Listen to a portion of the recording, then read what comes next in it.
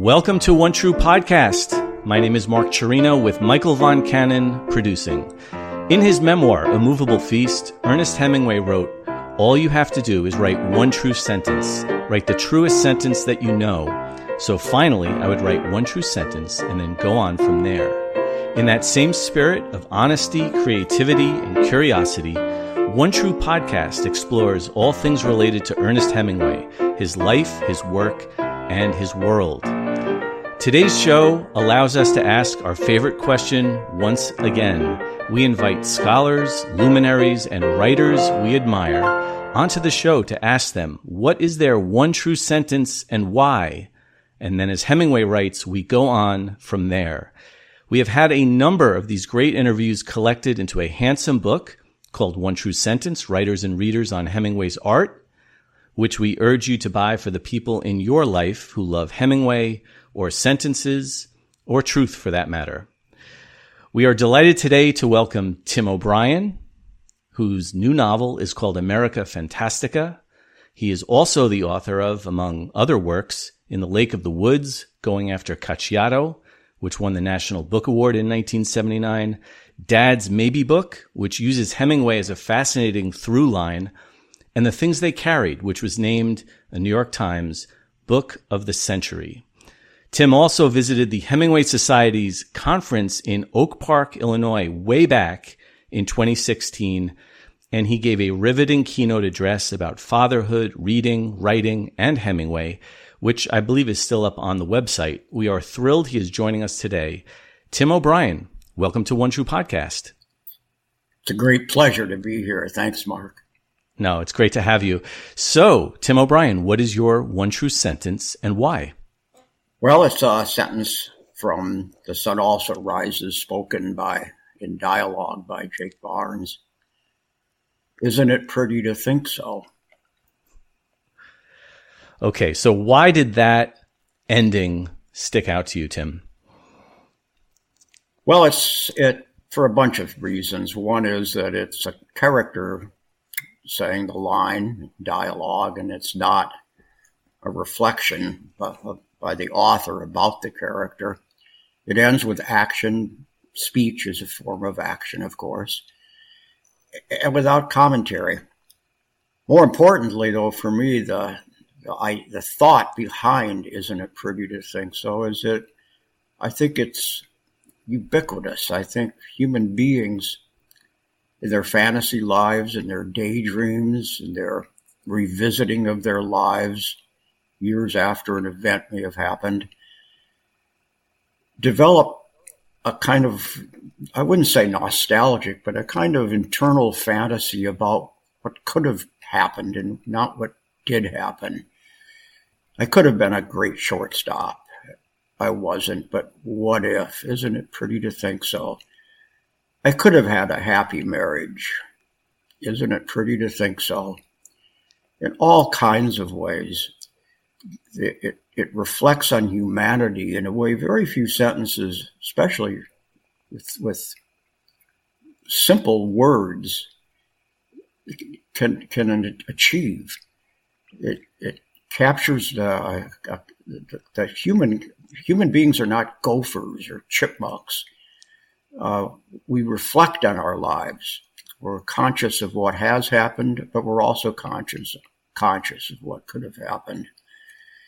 And it touches on humanity in that sense in a way that Bambi or Daffy Duck don't.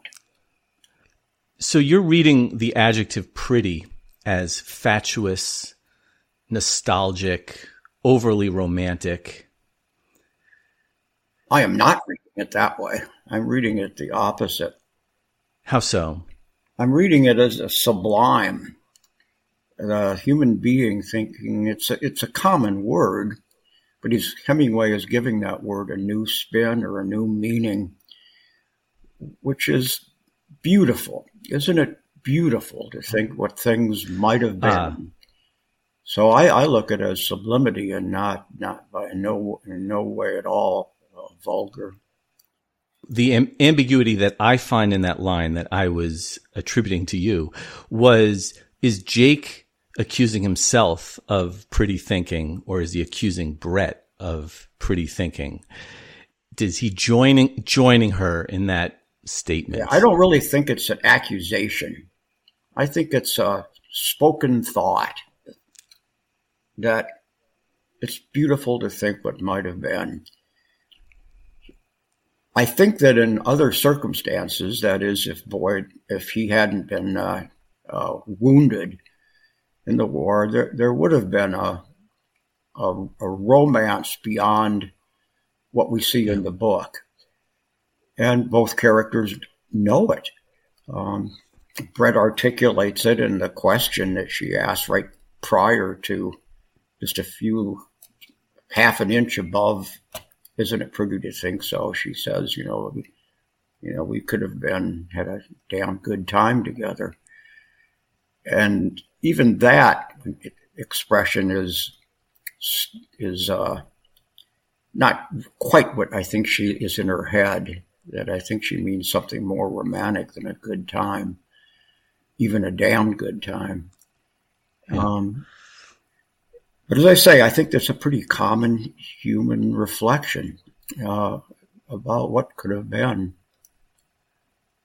Tim, you mentioned that it's the characters doing the speaking. So I wanted to ask you about the strategy that ends The Sun Also Rises of having the novel end in dialogue, not with commentary, not with adverbs, just what the characters say. We see that in The Killers. We see that in Doctor and Doctor's Wife, Hills Like White Elephants, so that you can almost hear the character's voice shimmering as the narrative ends. And I would also say, and I hope this isn't spoiling anything for you or for anybody else, your new novel also ends in dialogue. That's the most I'll say about it. America Fantastica. What's behind that strategy, and how do you read that decision by Hemingway? I'll say a couple of things. One is I think it's a risky strategy for an author, but I think it's an honest strategy. That is, you're letting the characters end the book, not the author ending it. The impression a reader gets that when a story or a novel ends with a human speech, a piece of dialogue, is we're letting the characters conclude the book, and it's almost always inconclusive. The Sun Also Rises is a great example. Hemingway does not follow that dialogue and then the cab sped away. They went to the train station. She went off to her life and he went off to his. It ends in that car with a piece of human dialogue. It doesn't have any sort of tacked on. The word that comes to me is epilogue, but I don't really mean it epilogue. I mean simply the story goes on and kind of tidily wraps itself up. We're left in mid-human behavior. A sentence has been uttered. Presumably in that cab, another sentence would have been uttered. They wouldn't have fallen silent for the rest of that journey. Something would have been said. Oh, God, I tried getting on this train or whatever. It ends with that bit of human dialogue. And for me, life, as long as we're still alive, is inconclusive. When you and I finish talking, I'll be talking to myself about, here I should have said this, and I could have articulated that better. But your show's going to end with goodbye or lines like that. Yeah. And I think that it replicates life. And Tim, not only do we not get the epilogue or some concluding scene into the sunset, but Hemingway resists saying, Jake said wistfully or mused melancholically, or, we say sometimes in this show in conversations of how Fitzgerald wrote that Gatsby cried incredulously. One of the most famous lines of The Great Gatsby, he cried incredulously. Yeah. And Hemingway I remember your character Sanders says, get the hell out of the way and let the story tell itself. And there might be along the same thought pattern here. Yeah, it's very similar.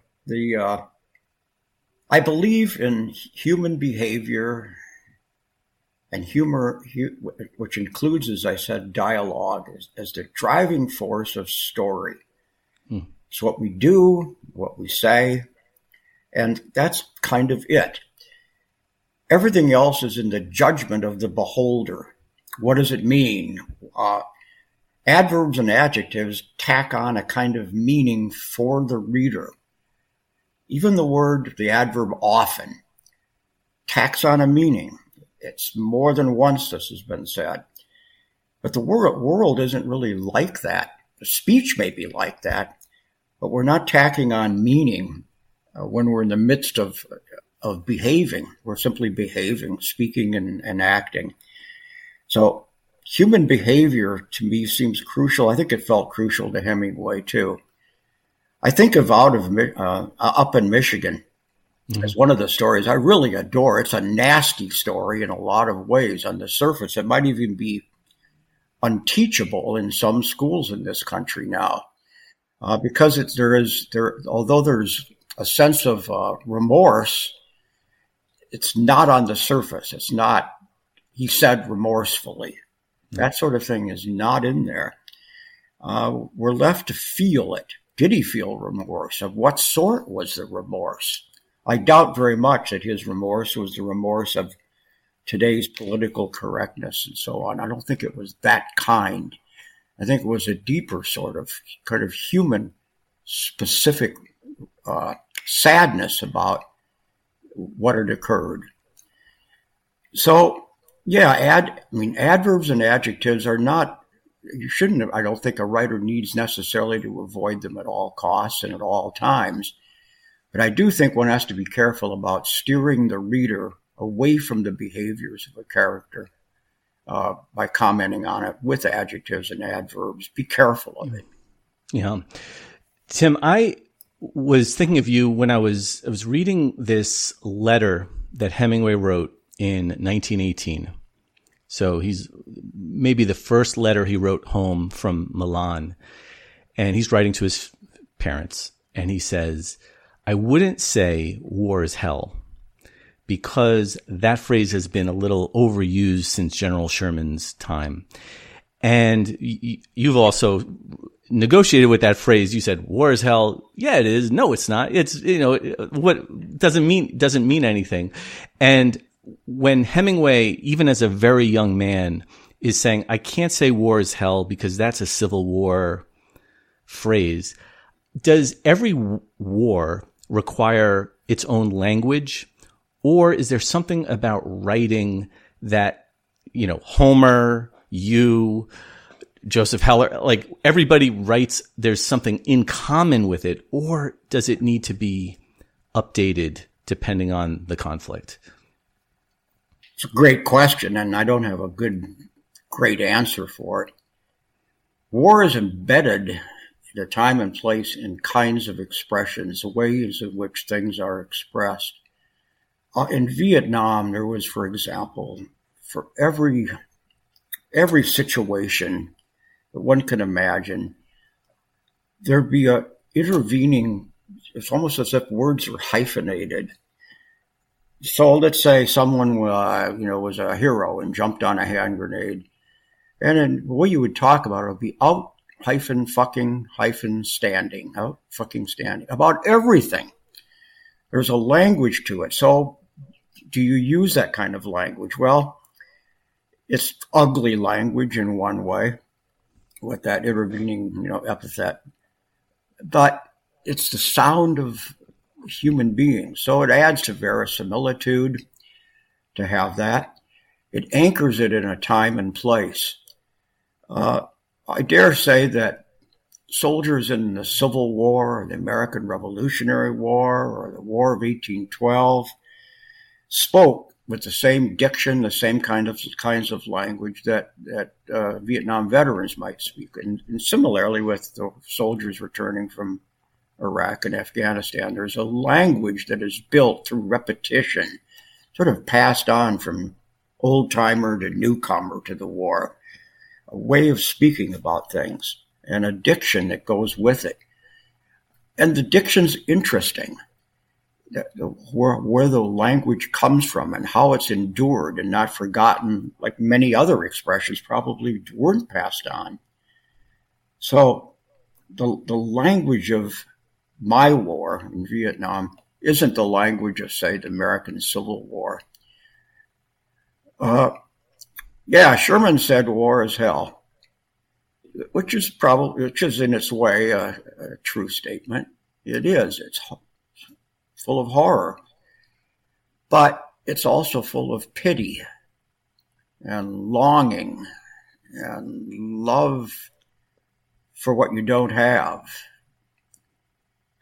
A hot meal or a cold Coca-Cola or the comforts of a hometown or a nice bed, all you don't have, and which you had taken for granted when you had them. Go buy a Big Mac if you're hungry, but in a war you can't.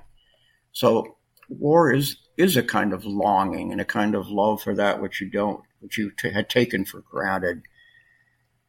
War is so many other things. It's friendship in a way that you've never felt friendship before, because somebody's keeping you alive by staying awake on guard. And there's a love for that guy who doesn't let himself fall asleep. It's all kinds of things. It is primarily hell, I think. We ought not to be doing it. War is sanctioned homicide.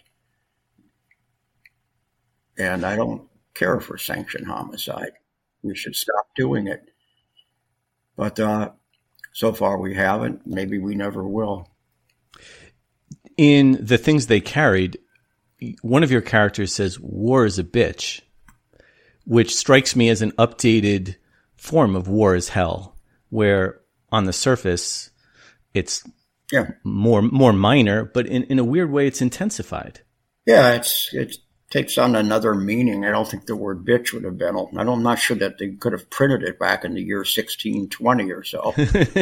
And same with much other language. Somehow Shakespeare got away with it. I don't know how the hell he did, but very often he did. In my new book, America Fantastic, I go into this in some depth about the uses of language, especially by conspiracy theory people that we're living with in this day and age. Reptiles manning the phone banks at the IRS, literally manning them. There's a language on the internet now. For example, I only 2 weeks ago learned what the meaning of the word woke. I had no idea what it meant. My kids, now a senior in high school and a junior in college, they had to tell me what the hell that meant. They had trouble defining it, for one thing. I think it means, although I'm still not totally certain, something like politically correct. I think does it mean something like that? Yeah. Yes. I read the word and sort of just would let my eyes go over it without thinking about it. I guess what I'm saying is that each age, and by age, I simply mean year after year after year, the language evolves and new words come in with new meanings. Some survive, some don't.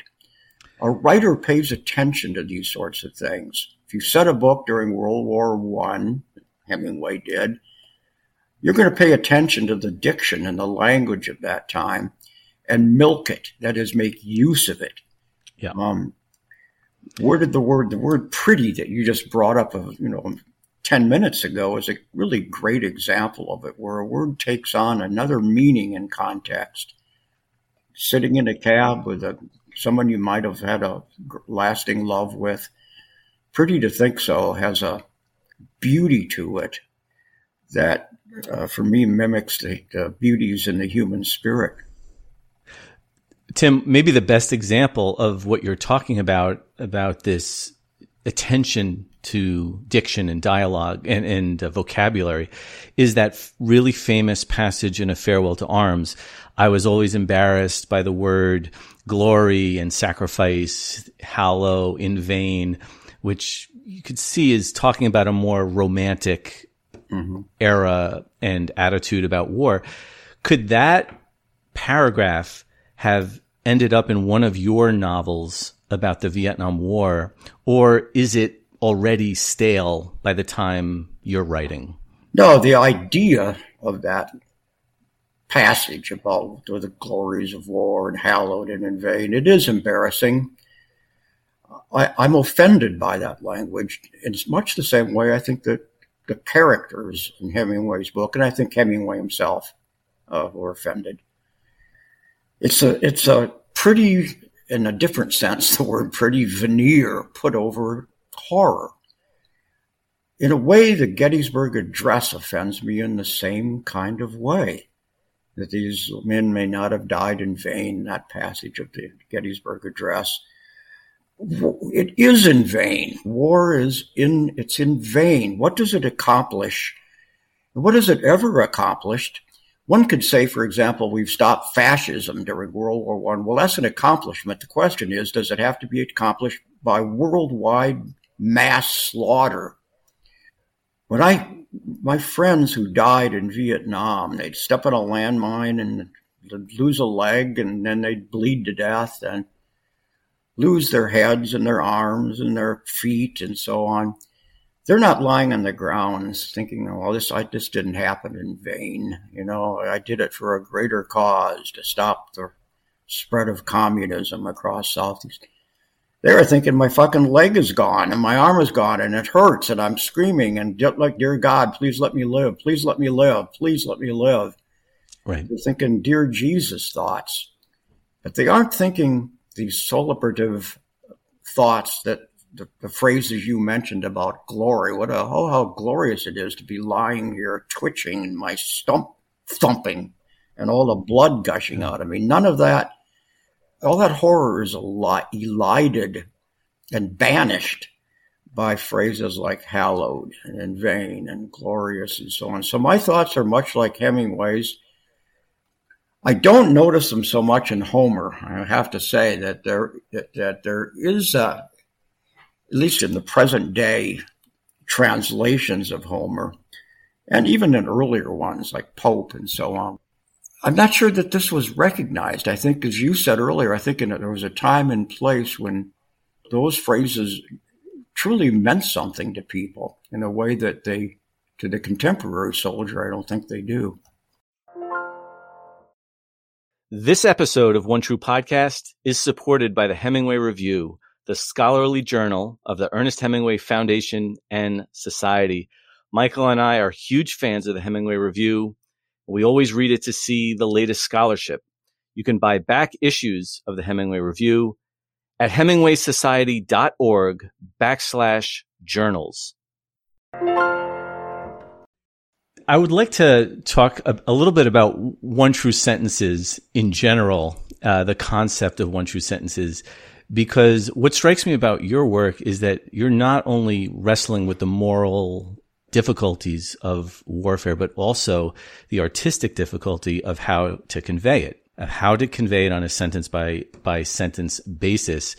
And in the chapter in The Things They Carried called How to Tell a True War Story, this is as explicit and conscious as it can be.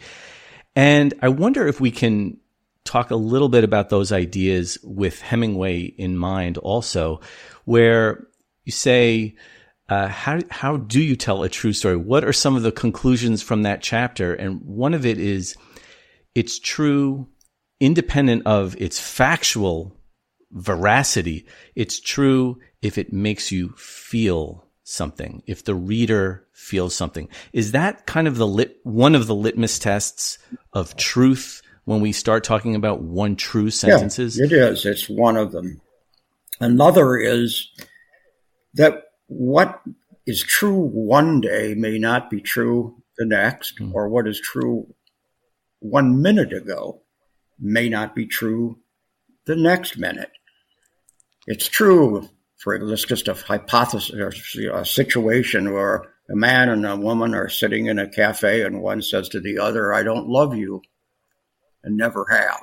What was true 10 seconds ago to the recipient of this kind of comment isn't true anymore. We're madly in love. We're going to be married. We're going to honeymoon in Australia, blah, blah, blah. It's become untrue. What is true right now, at this instant, when you and I are talking, is my computer says it's 10:42 a.m. Well, it ain't true in Tokyo, is it? At the same instant, that statement, which is a linguistic statement, which is another point to make, that truth is human made. It's not, the universe does not present itself by saying, I am an atom and I am true. It's just a fucking atom. Or a tree does not say to you, I am an elm tree, and aren't I glorious, but I'm also endangered in Minnesota through Dutch elm disease. It doesn't say that stuff. It's human made. That is, the human notices there are these trees that are dying of Dutch elm disease, and the human makes up the truth, which is another element of it. We make up our truths. Right. In researching America Fantastica, I discovered that these conspiracy people, they don't think they're making this stuff up about salamanders manning the phones for the IRS. They believe it, and they believe it literally. That is, these are salamanders. Hard to swallow, sounds ridiculous, almost sounds impossible, but it ain't. That these things are believed. Man never walked on the moon. It's not maybe, it didn't happen. Lee Harvey Oswald, war nicht so schlecht. He wasn't so bad. They believe it. He wasn't so bad. He killed a horrible guy in Kennedy. So truth is what is true for these people seems to me ludicrous, ridiculous, and preposterous, impossible, and yet it's swallowed. So truth is a man-made thing, and for each human being, truths about virtually anything are going to be askew. They're not going to be identical. In so many ways, the word truth itself is almost a meaningless word because it's so different from person to person to person to person. By all my work, in one way or another, from my very first book now to my last book ever, has been in one way or another informed by this tug of war between fiction and nonfiction. Where does one blur into the other? And I've consciously made 4 of my books pretty explicitly about this tug of war. Yeah. The things they carried probably to the extreme, but I think my new book maybe to even greater extreme. So how to tell a true war story? The chapter title acknowledges that tension and subjectivity in its very title. It does. The word tell. Yeah, right. That is, tell as in articulate a war story, or how do you tell what's true or not? That is, tell in the sense of how do you know? Yeah. So the word tell has these two has this tension and meaning. And I'm interested in the latter much more than the former, really. I mean, I am interested in how to articulate this stuff. That is, choosing sentences that aren't stale and have a certain grace and freshness. But I'm mostly interested in how do we recognize what is true, even in ourselves. Ultimately, I thought prior to Vietnam that I was a nice, nonviolent, polite guy, and discovered otherwise, or at least became otherwise, and then discovered that I have this capacity, and not only the capacity, I could do it. I became somebody different in a war. Life in the civilian world is just full of stuff like that. You don't think you're capable of something until you become it and do it, and then suddenly you're not only capable, you are doing it. And the person you were 5 minutes ago is not the person you've become. You've become some other person. And that evolves too. There's a mutability and a fluidity to this word truth that's constantly evolving, even about ourselves. And there's this moment, Tim, just to extend what you were talking about, maybe you can, I'm sorry for foisting this on you, but maybe you could comment on it. In the chapter on the Rainy River, you say, so your character is contemplating fleeing and fleeing for safety rather than conscription. Says, 20 yards, I could have done it. I could have jumped and started swimming for my life. Inside me, in my chest, I felt a terrible squeezing pressure. Even now, as I write this, I can still feel that tightness. And I want you to feel it. So you're actually addressing this concept of it's about emotion, it's about feeling. There's almost an implicit anxiety that you're not getting the power of the experience across. That must be a very, very complicated situation for a writer.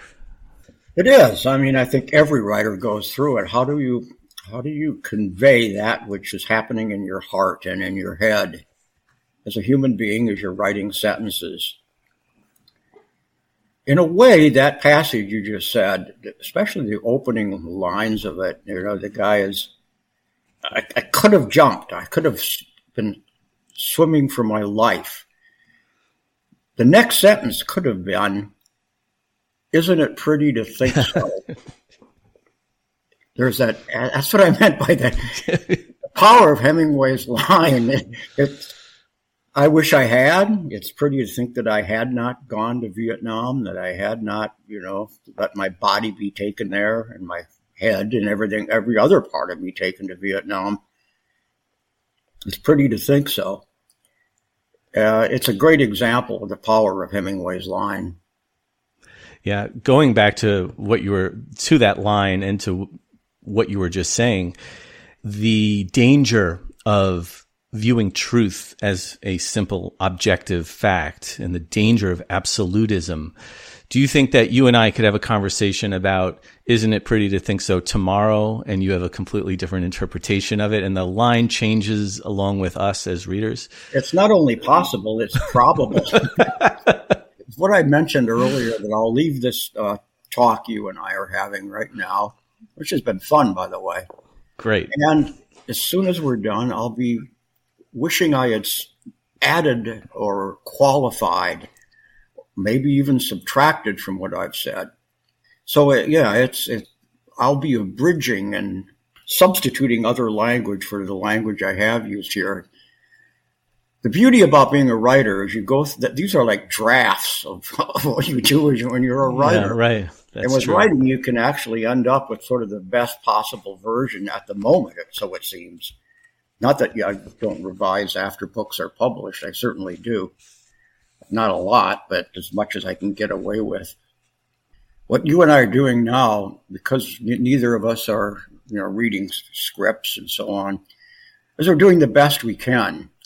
And that's good, because that's how, by and large, we have to get our way through life, isn't it? You do your best with your plumber when he shows up and, takes his muddy boots across your white carpet. You do the best you can, but it's all kind of extemporaneous and ad hoc. Yeah. And this is also extemporaneous and ad hoc. And if it's unfair, again, please just tell me. There is a couple of one true sentences as we're concluding that I just wanted to run by you because I can't resist. One is a one true sentence that is at the very beginning of The Things They Carried that I was wondering if you would comment on, because to me, it doesn't seem like it should be a one true sentence, but it is. So again, I apologize. I'm going to read your own work for you, which I know is probably a delight for you. So it goes like this. Henry Dobbins, who was a big man, carried extra rations. He was especially fond of canned peaches and heavy syrup over pound cake. Dave Jensen, who practiced field hygiene. Ted Lavender, who was scared, carried tranquilizers, ... And I want to know why who was scared, which you repeat later in the book, is effective. Doesn't it, am I wrong in that shouldn't work to refer to a character and just say, oh, Ted Lavender, who was scared? Why is that so powerful in that moment? Got me. It's so much of what any writer does, and I include Hemingway in this, and probably even Shakespeare. You trust sometimes in what is not what is under the surface of the word scared. What is under the surface of it, and how does it? Is it just Ted Lavender who's scared? I don't think so. It's a way of using a common word, which you'd think would be not just common. It's the being of warfare that unless you don't value your own life, you're scared of losing it. Is there a God? Is there a heaven? Am I going there? It's never that explicit a thought. All that stuff is buried under the future of losing all we know is life. We don't know death. No one can come back and report on it. So that for me is beneath it. Another comment I have on the word scared is that what are the alternative words you could use? And scared seemed to be the least common. The most common, the most low-level word. You could say terrified. Words like that, which artificially rev up just the common thing, the common word scared. To rev up is to make artificial. We're sort of going back in a way to just word choice. Words you choose to use. It's seeming the simple way of saying an obvious thing, because to try to say it otherwise would be to artificially rev it up. The tranquilizers do enough revving by the fact that he's taken tranquilizers. Not a bad idea. The Army should have dispensed them with our C rations and did not. Maybe we should write a letter right now and have them put in the rations for our troops. So if he just carried tranquilizers and you didn't tell us he was scared, would we have been able to put that together? Not in the same way. No. There's no commentary I make on the tranquilizers. I'm not derisive of it, and I'm not applauding it. Right. It's just exactly. It's presented as a fact. It's not a fact that actually occurred. It's a made-up truth that I never saw any tranquilizers in Vietnam. There was a desire to be tranquil in the midst of this horror. I think we all felt it. I think soldiers in general feel it. And I think it's felt in cancer wards. I think it's felt in the midst of bad divorces, in the midst of losing your father, in all kinds of ways. I think there's a desire for tranquility, a sense of peace of mind over what life delivers to us. And tranquilizers are an artificial way of getting there. I think we would much prefer something coming from us as opposed to something coming into us as a way of getting there. But the point is, there's a yearning for it. There's a yearning for tranquility when you don't have tranquility. And tranquility doesn't mean numbness. It means a surrendering to the world as it's presented itself to us and what it's done to us and with us. A desire for a peace that's not just no conflict, but a peace in the heart and a peace in the head.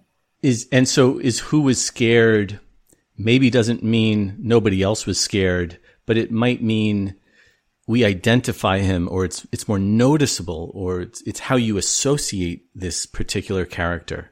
Yeah, that's well said. You hope as a writer that readers will pay attention to the words you write and not put their own words in. So when you read the word tranquilizer, the base root is tranquil, you hope that resonates somehow, even if without thinking about it consciously, almost in the sense that I meant when I said the Army should be issuing these things, that the last thing you're feeling is tranquility, but that's what you're yearning for. You're yearning for that sense of tranquility in the midst of everything that's so the opposite all around you. So, Tim, in Dad's Maybe book, you go through several Hemingway stories, and you also talk about that your father assigned you to read some of Hemingway's stories as a young man. And one of those is The Killers. And you do a really interesting job of talking about some of the, let's say, Hollywood coincidences in that story. But there is a line in that story that made me think of some of your writing about writing. And that is after Nick Adams gets released from being detained, of being a hostage, Hemingway writes, he had never had a towel in his mouth before, which in and of itself is a ludicrous sentence. But I said, well, I thought Tim would have said, I love that sentence. I do love that sentence. For all my criticisms of the story, I still like it. I mean, I don't love it the way I love Indian Camp and Up in Michigan, Cat in the Rain, Clean, Well-Lighted Place, Macomber, Kilimanjaro. There are stories of Hemingway's that I just love. Soldier's Home is one of them I adore. But I do like it. That is, he's using a format that's kind of hard-boiled, sort of derives, it has a slight smell of his hard-boiled detective predecessors or the stories like that. And yet he makes interesting use of it line by line. The language itself is really cool. There's that line where Ole is lying, I think, in bed, and Nick comes to warn him, that these guys are after you. And he says, I think he says, I'm tired of running. Do you remember the exact words? I'm through with all that running around or something like that. Yeah. That's good writing versus tired of. That's an example. I'm through with all that. It's such a cool way of saying it.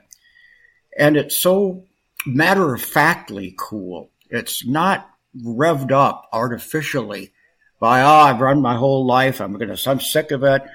I'm going to take my medicine. All that stuff is under the surface. I'm through with it. That's really good writing. I mean, it carries, in its simplicity, it carries all that baggage with it without that artificial feeling I get in so much mediocre writing. Sometimes I feel as if writers, and I won't exclude myself from them on occasion, feel the need to press the point, to go beyond the human behavior. And the utterance of that line by Ole, I thought it was a remarkable moment. I did want to ask him why, but he's a character, so I couldn't. Like, what? Why he was giving up? Why are you surrendering now? Like, what happened to make you quit now? But that's one of the virtues of fiction, is you want to leave in the reader's heart a sense of mystery about every character.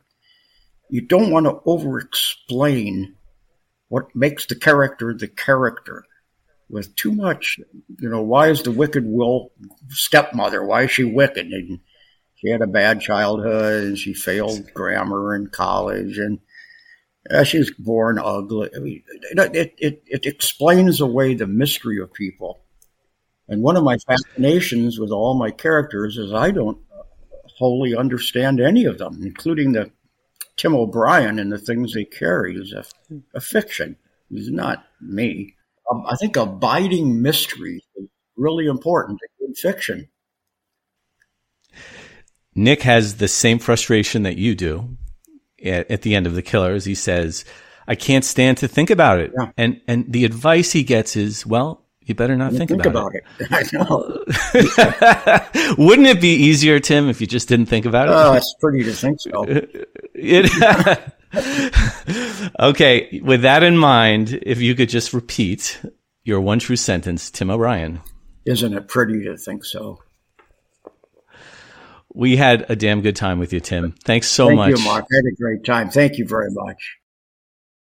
Well, what a pleasure to hear from Tim O'Brien. I'm so glad he could join us for One True Sentence. And Michael Von Cannon, could you pop out for just 1 second? I'm here. Hey, Mark. Hi, Michael. Tim and I were talking about that moment at the Hemingway conference in 2016 in Oak Park, where he gave that riveting speech. a lot of which ended up in Dad's Maybe book. You were there, right, Michael? I was there. I was there at the Hemingway conference in Oak Park in 2016. I remember heading to Tim's speech and about to go through the doors to the venue, and Tim is up kind of at the balcony door above us, kind of hanging out right before the venue itself and kind of waving down to people before it started. It was we can get into it in a minute, but it was a wonderful experience and a wonderful kind of entrance even. So he was talking about Hemingway and writing and fatherhood and war, and he kind of swirled them all together. And all I really remember, I know it's still up on the website. The main thing I remember, let's say, is you could hear a pin drop, the tension in the room. He was so riveting in how he delivered that speech, wasn't he?